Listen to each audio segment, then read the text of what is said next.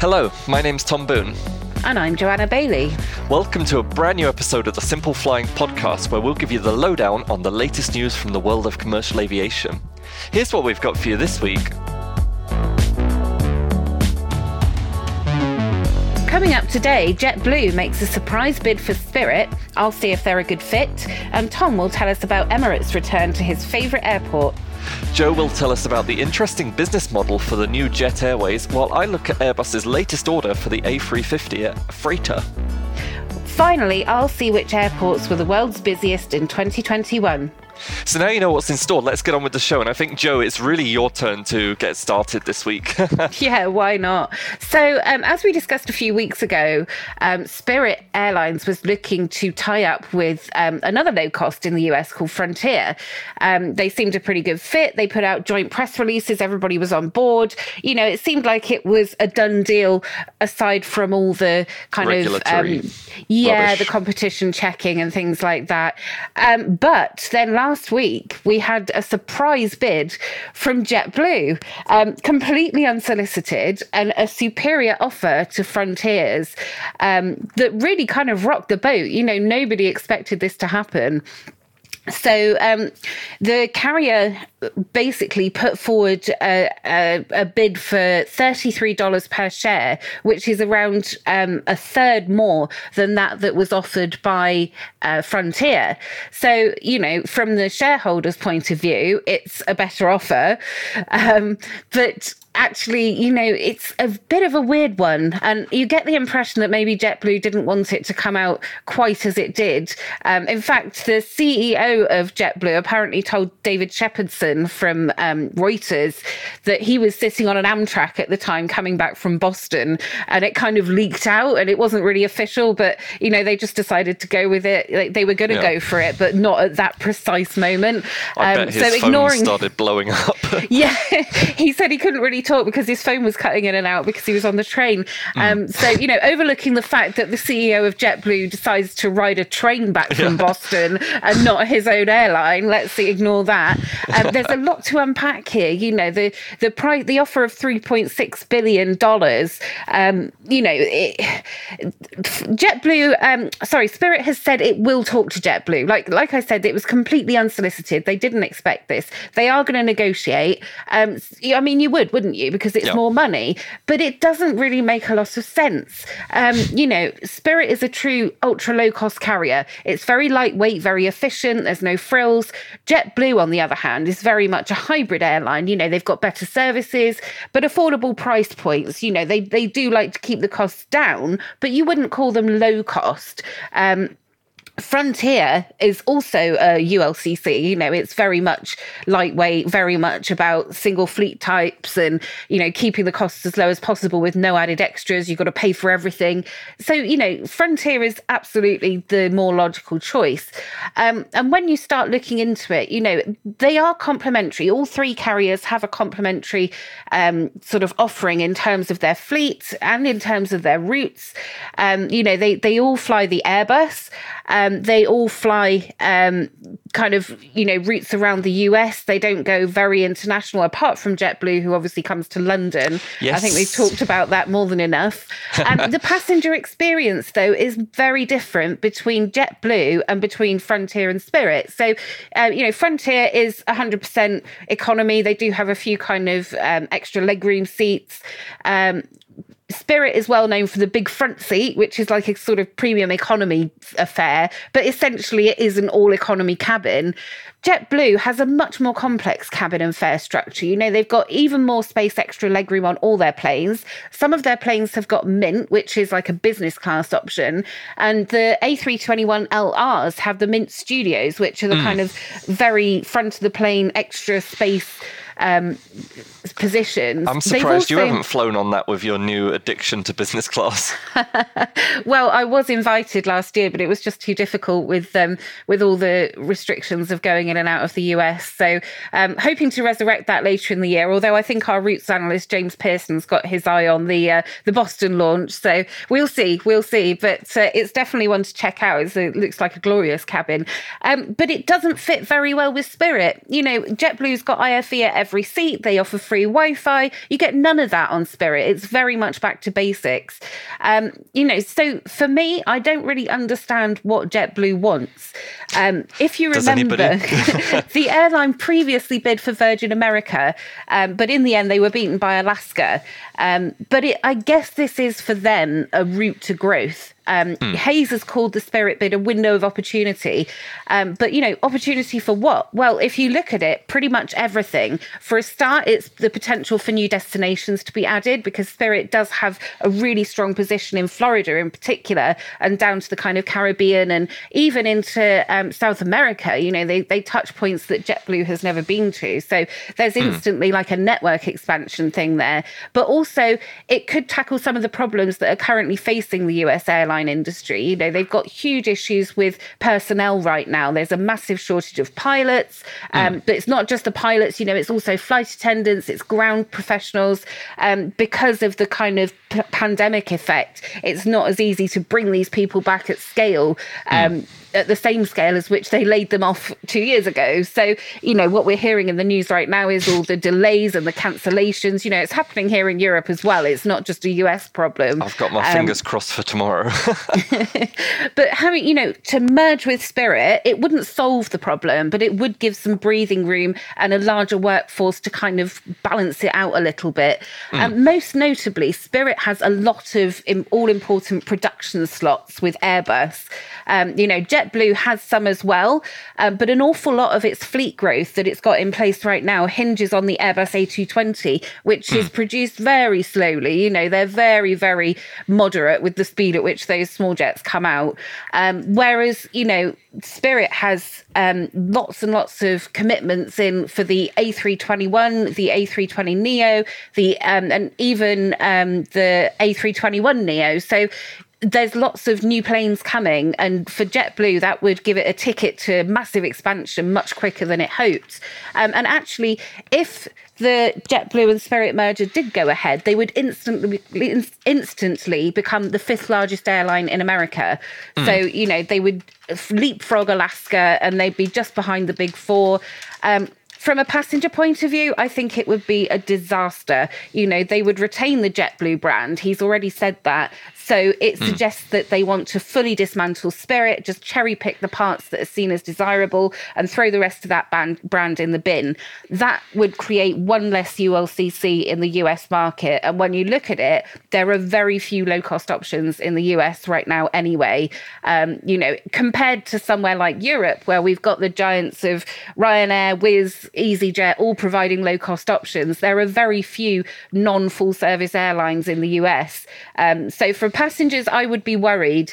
The best thing, I think, in my opinion, not that it counts for much, would be for Spirit and Frontier to go ahead. But, with a stronger offer on the table, it just depends whether Indigo Partners is willing to raise their bid, because I think at the end of the day, Spirit will be led by the biggest amount of money that's on the table. Yeah, it's certainly an interesting one to keep a watch on. I mean, I don't really know much about it. I'm just going to go by what you tell me on this one. But yeah, I'm fascinated, and it's going to be a very interesting next few months watching how it does play out. So yeah. Well, from sort of hybrid and low cost to upper cost, I wanted to talk about a sort of very high class, I would say, airline that's going back to a low cost airport, and that is Emirates. They're heading back to Stansted, which they've flown to before. But I just found this a really interesting story in general, not just because it's London Stansted, but because of, when you look at Emirates' London network, it's crazy, unless an airline is based in a city, like British Airways flies out of Heathrow City and Gatwick, so it's not crazy. But, you wouldn't find, say, for example, Lufthansa going to Heathrow, Gatwick and City. They just kind of pick Gatwick and then the City, and they've got some services to they picked Heathrow and got some services to City. God, I can't speak today. I know, I'm struggling with that as well. But, I feel like that's a bad example anyway, because City is a completely different airport type to Heathrow and Gatwick. But basically, Emirates, they fly to Heathrow, Gatwick and London Stansted. And it's interesting because, they've got the A380 already to Heathrow and Gatwick. So it's not like they lack capacity to London, and they're adding even more at this time when, the world is still kind of in recovery, but clearly Emirates is like, well, Dubai to London. We've recovered. Yeah. Yeah. So it's interesting because on August 1st, they're going to start with 5 flights to the airport each week, and that's going to increase to daily from September 1st. They've got the A380 to Heathrow and London, but they're actually going to be using their 777 for Stansted. You can fly the A380 into Stansted, and Emirates has actually done it for a charter flight that didn't happen because of COVID. They flew it in and then flew it right back empty both ways pretty much. But for the regular services, they're going to be using their 777 that comes with the Game Changer first class product. And that's basically these fully enclosed first class suites. And what I really love about them is the suites in the middle actually have digital windows. And when you look at them, you'd be hard pressed to tell the difference between the real windows and the digital ones.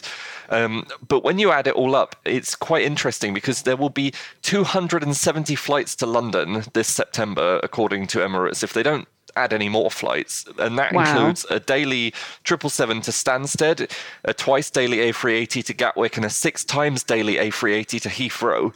Crazy. It's just such a contrast from 2 summers ago when Emirates wasn't even flying, let alone 6 A380s. So it's quite interesting because they're going to be offering 4,425 seats to London each day. Wow, that's a lot. You can't believe they could fill those planes up, but they do, don't they? I know, it's crazy. It's crazy. I mean, I love seeing the A380 in the skies like this, and I'm glad Emirates keeps flying it, but it really is, the numbers are crazy. It's not just, but it's interesting because it's not just that route that's recovering. So the 777 is also going to start going to Bali and Rio de Janeiro and Buenos Aires in May and November for, depending on the route. What this means is, all Emirates, some of its fleet is still grounded. The entire 777 fleet is flying. Around half the A380 fleet's grounded. But for every route that gets a 777 put on it, it kind of means that an A380 is being brought out of storage to go on another route that was being flown by the 777. Interestingly, it also seems that the long-running feud between Nigeria and Emirates has really been resolved firmly because from July 1st... goodness. Yeah, I mean, they had resolved it before, but, they've resolved it several times before and it's come back. Yeah. This time they've said that they're going to fly to Lagos 11 times a week from July 1st, twice a day from September 1st, and Abuja will be served 5 times a week from May 1st. Meanwhile, Singapore is going to go from daily to twice daily on June 23rd. So really a lot of movement in the Emirates camp, and I am excited to see more A380s coming back. In fact, I was looking at up in the sky yesterday and I noticed something and I was like, I think that's an A380, and I looked up on Flight Radar and it was the Expo A380 flying over, coming into land in Frankfurt. Oh, very nice. I told Laura and she was like, oh, okay. Oh my goodness. It's such a nice livery. You've got to wonder how long they're going to leave it on there though, now that Expo's actually finished. I'm so sad that I didn't get to see it close up either, but we got to see it in Dubai, which was happy. We did. So from the Middle East, let's hop over to India because we are edging ever closer to the relaunch of Jet Airways Mark II, shall we call it? So are we? I feel like we have been for a very long time now. Let's just call them Jet Airways because I don't think they're going to be calling them themselves Jet Airways too. But everything is kind of starting to fall into place, and they've made several key appointments in recent weeks, including appointing the new CEO Sanjeev Kapoor. So, the airline never truly went out of business, but they've been grounded for 3 years. So, it's going to be exciting to see them coming back. They're a very much loved Indian brand. And Kapoor this week actually made his first kind of public appearance with media and managed to sort of bring us some information on what the airline is going to look like, as well as its roadmap towards the restart of operations. So I found this really interesting because what they're looking at is a hybrid approach, but it's very much 2-in-1, you know, whereas JetBlue we were discussing is very much hybrid from nose to tail. You know, everything is kind of moderately priced, but you get some extras, you know, you get a bit of food and drink and free Wi-Fi and screens and stuff. Jet Airways is actually looking at being a full service luxury carrier up the nose and a low cost carrier down the back. This I find difficult to get my head around a little bit. So what they're talking about is a business class at the front end, which will be full service, free meals, other perks of full service travel, probably like free checked baggage, seat selection, other in-flight amenities. But those down the back in the economy class will be modelled on a low-cost basis, with the airline hoping to lower its price enough to compete with low-cost rivals. So, you know, this will be no frills, no extras, no bags. You have to pay for all the extra bits and pieces you want. So, you know, hybrid models have Sounds like flying become... with British Airways. Yeah, it does a bit. And they're supposed to be full service. But this is the thing, though. You know, with British Airways, yeah, it is kind of like a low-cost appearance down the back, but their prices are still nowhere near as low as an airline like Ryanair can achieve because they don't have that, you know, that efficiency of... Scale. That's kind of why they launched their new airline in Gatwick, though, to try and get there. They've tried before, though, and I don't know if they're capable of being quite that.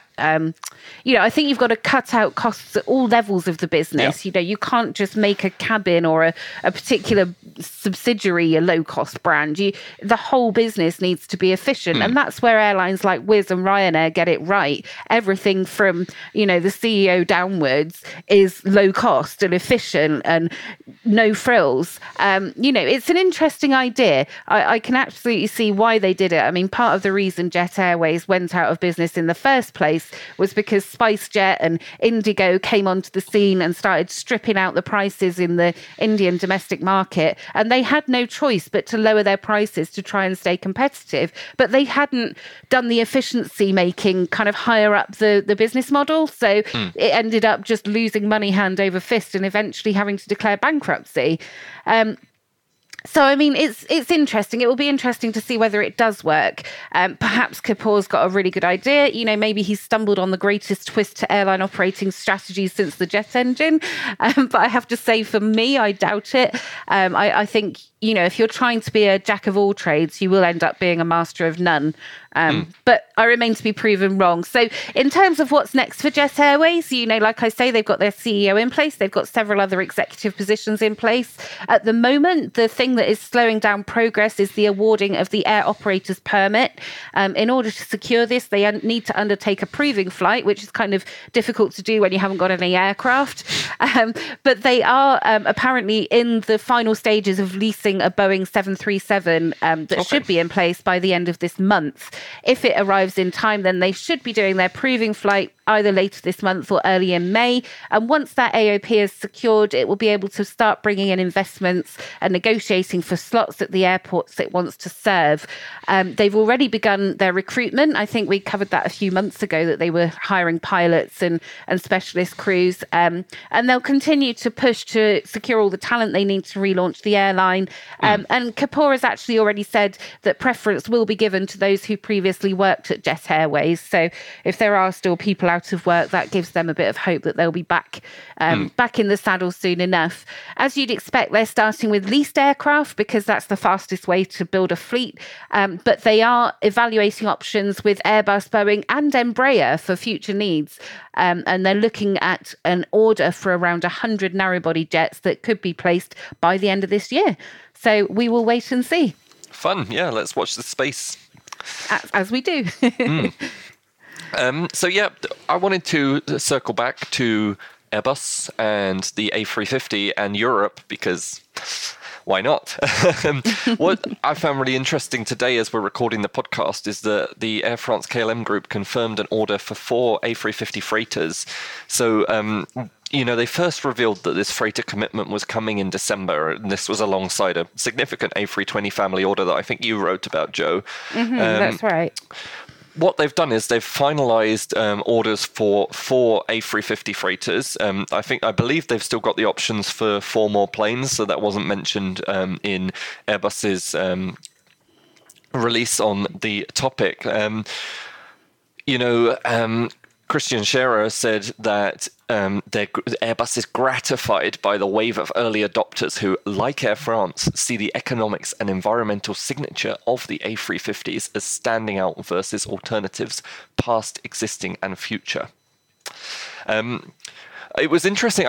I'm not sure if it's new because I haven't really been following it so closely. But we did get some details about the 350 freighter. There's 29 orders and commitments so far, and they come from 5 different airline customers. Historically, Airbus, they haven't placed an enormous focus on freight. They did the freight version of the A330. They tried the A380. They got orders for it, but it never made it to the production line. The 350F, as we know, is sort of designed to compete with Boeing's new freighter based on the 777X. According to Airbus, the 350F, it will have 109-ton payload capacity. Airbus claims that this is around 3 tons more than the aircraft's competition, with around 11% more volume available on the plane. And additionally, there's a 20% drop in fuel burn from its current closest competitor, meaning fewer emissions. But I'm assuming when they say that, they talk about the last generation 777 because they say current competitor. So I kind of wonder how it will compare to the 777X freighter. It is interesting, because both KLM and Air France have traditionally maintained a presence in the cargo sector. KLM kept its 747s for cargo flights after they retired them from passenger use. But since they've retired those, they've got no dedicated freighter aircraft at this moment. Air France currently has 2 Boeing 777-200 freighters, and they're both aged around 13 years old. Interestingly, they are both currently going in to be repainted out of the old Air France livery. So one would imagine they've still got a few more years left in them. Definitely. Well, you wouldn't bother if you were retiring them, but glad to see the A350F in Europe. I mean, Air France was the natural, really, for that. Will they be the launch customer, do we know, or is that not revealed yet? Nothing was said about that. I know Singapore Airlines, they've got their order. I'm not sure the breakdown of firm and commitments between others, but I think we're still quite a few years off anyway, so plenty of time to kind of finesse exactly who's going to be first. Definitely. Well, I wanted to kind of move on to some really good news about the recovery in aviation. So we spent a lot of time talking about how awful everything has been over the last couple of years. Well, actually, in 2021, things started getting a little bit more back to normal, as was evident by the ACI World Passenger Traffic Rankings that were released earlier this week. So within this, it showed that Atlanta Hartsfield Jackson Airport has reclaimed its position as the busiest airport in the world. So you'll remember it was knocked off its number 1 spot in 2020 by Guangzhou in China. Which has now gone back down to 8, hasn't it? It has. It's gone way down the list. So before that, Atlanta was the busiest airport in the world for 22 years in a row. So they'll be really glad to be back at the top this year, at the end of 2021. But, it's not all roses, because although they're back at the top, they are still around 31% lower in terms of passenger traffic than they were in 2019. But they're up 76% from 2020. And in 2021, they served 75.7 passengers. 75.7 million passengers. That's more of a logical way to say that, really, isn't it? Also at the top were several other US airports, I guess, reflecting the massive rise in domestic traffic around the US. Dallas-Fort Worth was second, up 58% from 2020, but still 16% lower than 2019.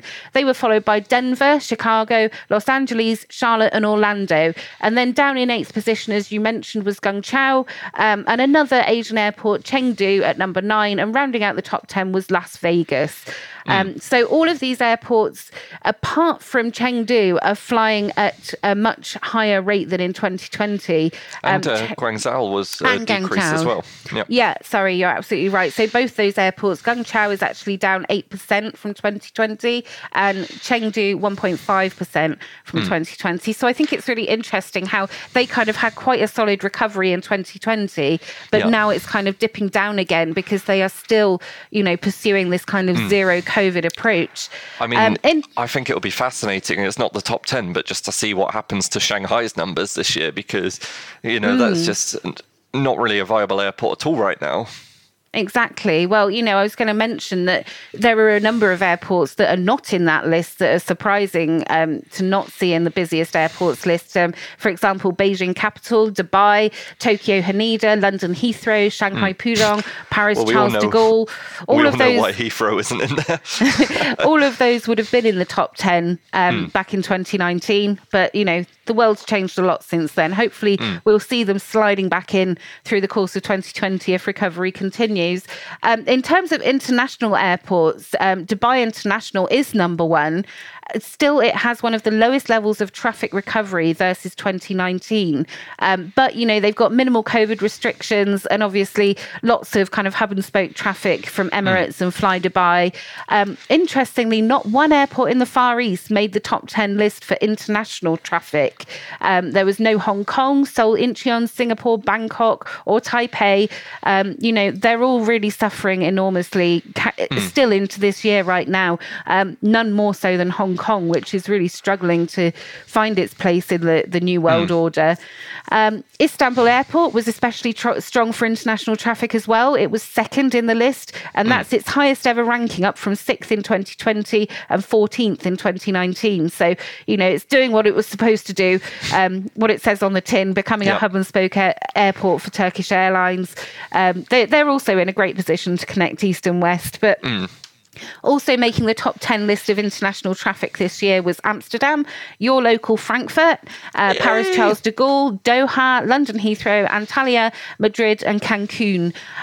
So in terms of the change versus 2020, only one airport was actually lower on international traffic than it was last year, and that was London Heathrow, down 14.7% versus its statistics in 2020, and still down 76% against 2019. So still a long way to go for London. It's interesting because they're kind of predicting that on their peak days this year in the summer, they'll get close to 2019 figures. But it's just, I think they can kind of start getting there now that there's no travel restrictions at all to the UK, which kind of makes it unique in a way. But it's just way overdue. The UK's restrictions were way too strict when they weren't so strict at all.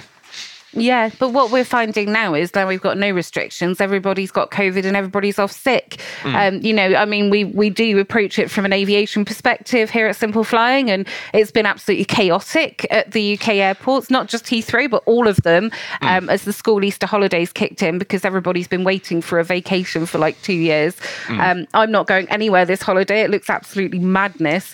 But, it's not just that. We're understaffed in our shops. We're understaffed on the buses. We're understaffed in the doctors, the hospitals are overflowing. It's just chaotic. But hopefully we will get to a point where we reach peak COVID and everybody's had it or got it or just doesn't care anymore and stops taking time off sick and just goes to work because it's I'm just a bit chaotic. I don't get it when I'm back. You'll be lucky. Keep your FFP3 mask on there, Tom. FFP2, please.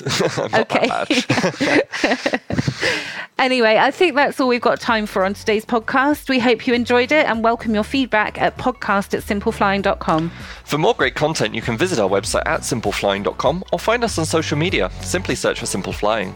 If you enjoyed our podcast, please do leave us a rating on your favourite podcast player. Thanks for listening. Bye.